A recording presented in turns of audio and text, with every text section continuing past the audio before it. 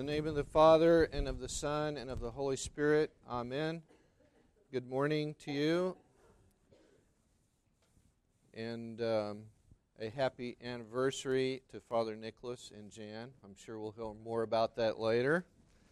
God grant you many years. Already has.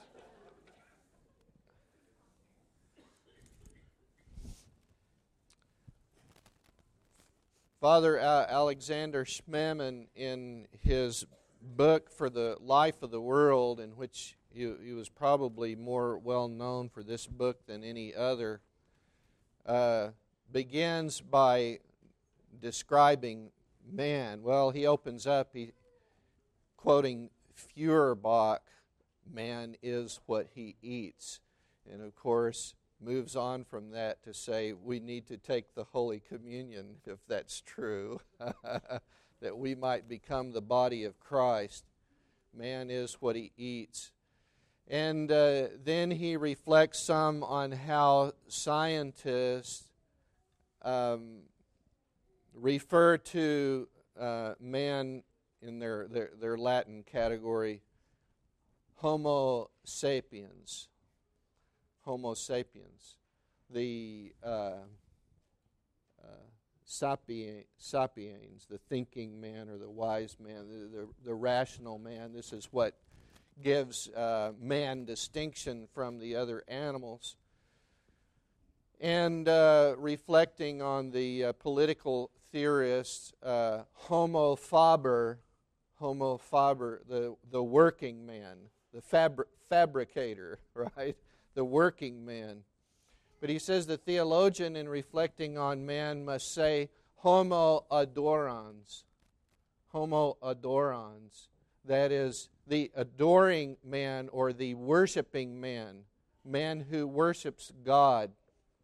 And I think the gospel lesson this morning focuses in on this action of giving thanks. And there is nothing more central and more essential to our worship than the action of giving thanks to God.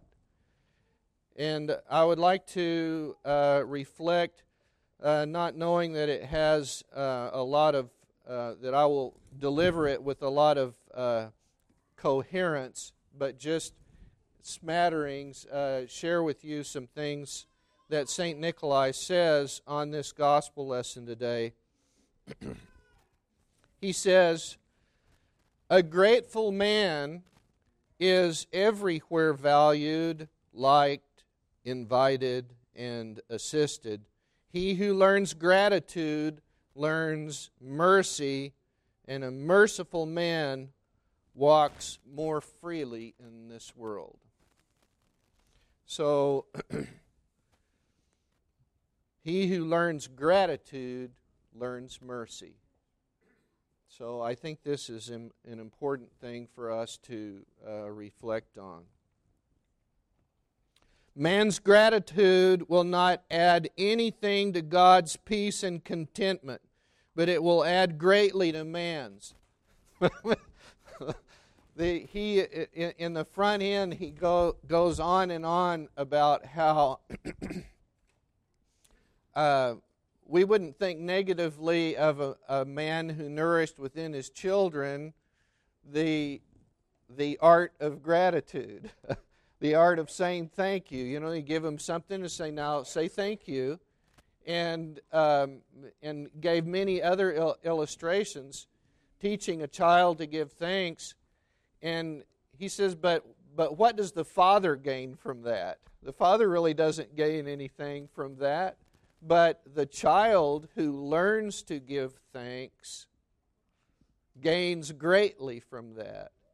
And so God doesn't gain anything by expecting gratitude from us. But He expects that we'll be better if we learn to be grateful. So let me read that quote one more time, because that's kind of the backdrop of what he's saying. "Man's gratitude will not add anything to God's peace and contentment, but it will add greatly to man's peace and contentment.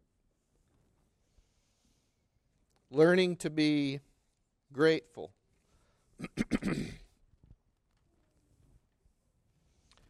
They cried out to him, Lord, or Master. They said, Master, have mercy on us. And all he said to them was, go and show yourselves to the priest. That's all he said. And St. Nikolai points out, he asks a question, why did the Lord send them to the priest? It was because it was a priest's duty in Israel to pronounce lepers unclean and exclude them from society, and was also to pronounce them healed and clean and healthy and to permit them to return into the society. So Jesus, being the giver, being God and the giver of the law, does not disobey the law himself, but tells them, go to the priest. And it was actually while they were on their way, before they even got there, that they saw that they had been cleansed. St. Nikolai points out to us that the same word, that these words were pronounced by the human tongue, go and show yourselves to the priest. But what is the word behind the tongue? The word behind the tongue. You know, one of the patristics' illustration of the Holy Trinity is mind, word, breath. Mind, word, breath. Distinct but not separate. How do you disconnect mind, word, breath? Isn't that awesome? It's a great illustration of the Holy Trinity of distinct but not separate. Father, Son, Holy Spirit. And so this same Word that spoke creation into existence, let there be light, now speaks with His human tongue, go and show yourselves to the priest. How much power is in that statement? The power to create the universe.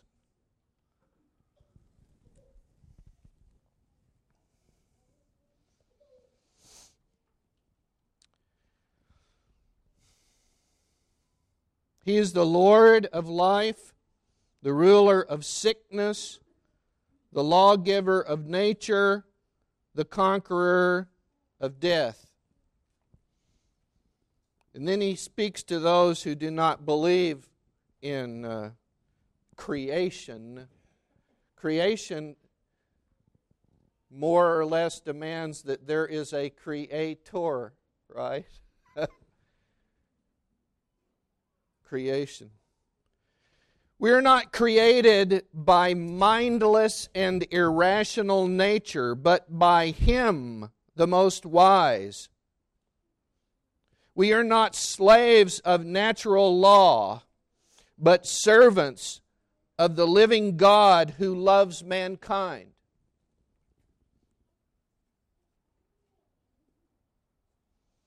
We are not the playthings of chance, but creatures of Him who created all our elder brethren, the angels, the archangels, and all the immortal hosts of heaven. And so this was He, the Word, the Logos, who in His human flesh spoke to these lepers and said to them with power beyond the words, go and show yourselves unto the priest.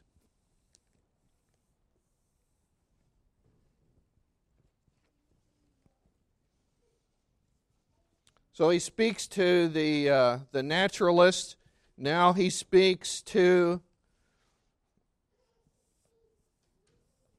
the Christians who love to point the finger at the heretics.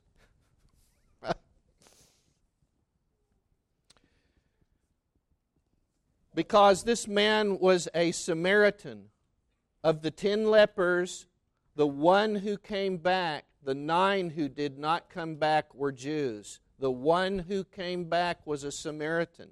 And St. Nikolai points out to us that Samaritans, some of them were half Jews, but did not worship on the holy mountain of Jerusalem. And the rest were Assyrians and were not Jews at all. And so this heretic comes back to give thanks.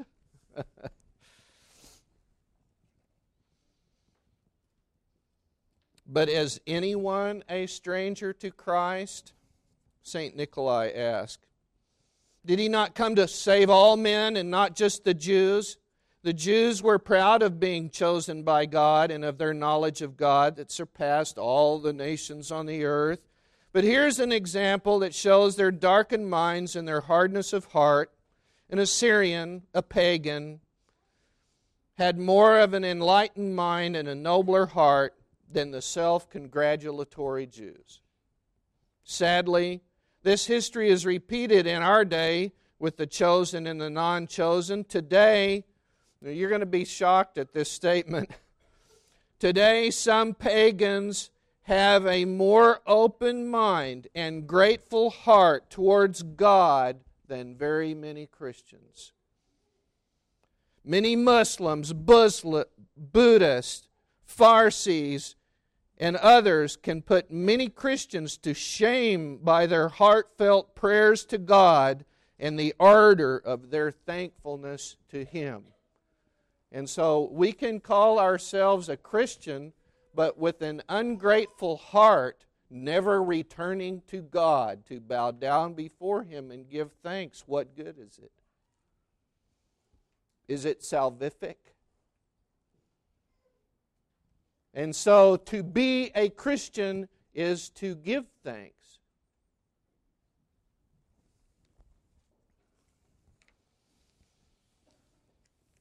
Finally,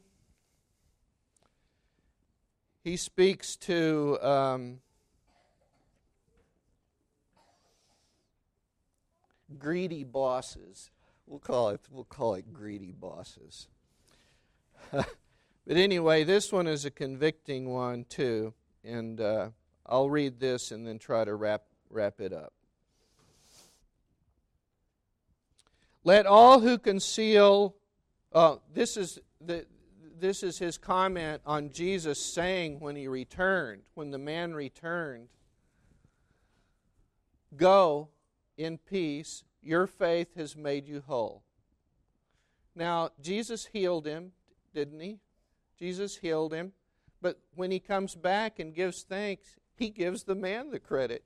Your faith made you whole.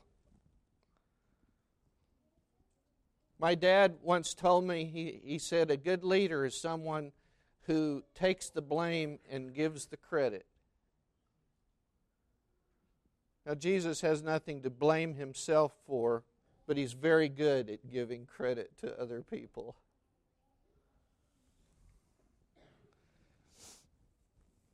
Let all who conceal another's grain of merit lay emphasis on their own wagon load and draw near in shame and learn from Christ the righteous one. They are no less robbers and thieves than the rich man who adds the poor man's tiny field to his own vast acres. The rich man grabs the poor man's tiny little field. Now it's mine. Let all the generals who conceive the part their soldiers have played in victory and spread abroad the fame of their own merit draw near the shame and learn from Christ the true one. Have you ever heard a leader take credit for doing something that his soldiers did? And never saying one congratulatory thing to the soldiers that put their lives at risk on the line to accomplish the deed.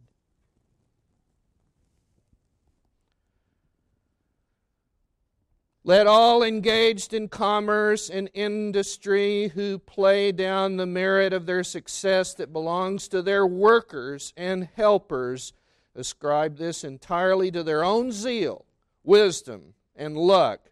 Draw near in shame and learn from Christ, the humble one.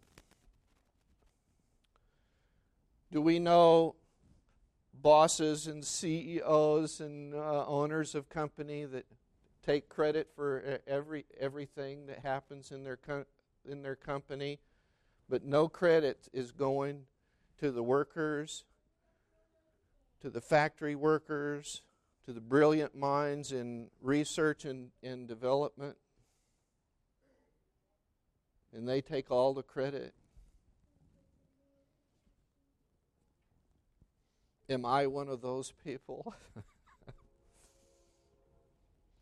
Finally, let the whole human race, who in their own proud blindness ascribe all good, all skill, all success to themselves alone, and conceal or forget God's enormous share in it all, let them draw near in shame and learn from Christ, the lover of mankind.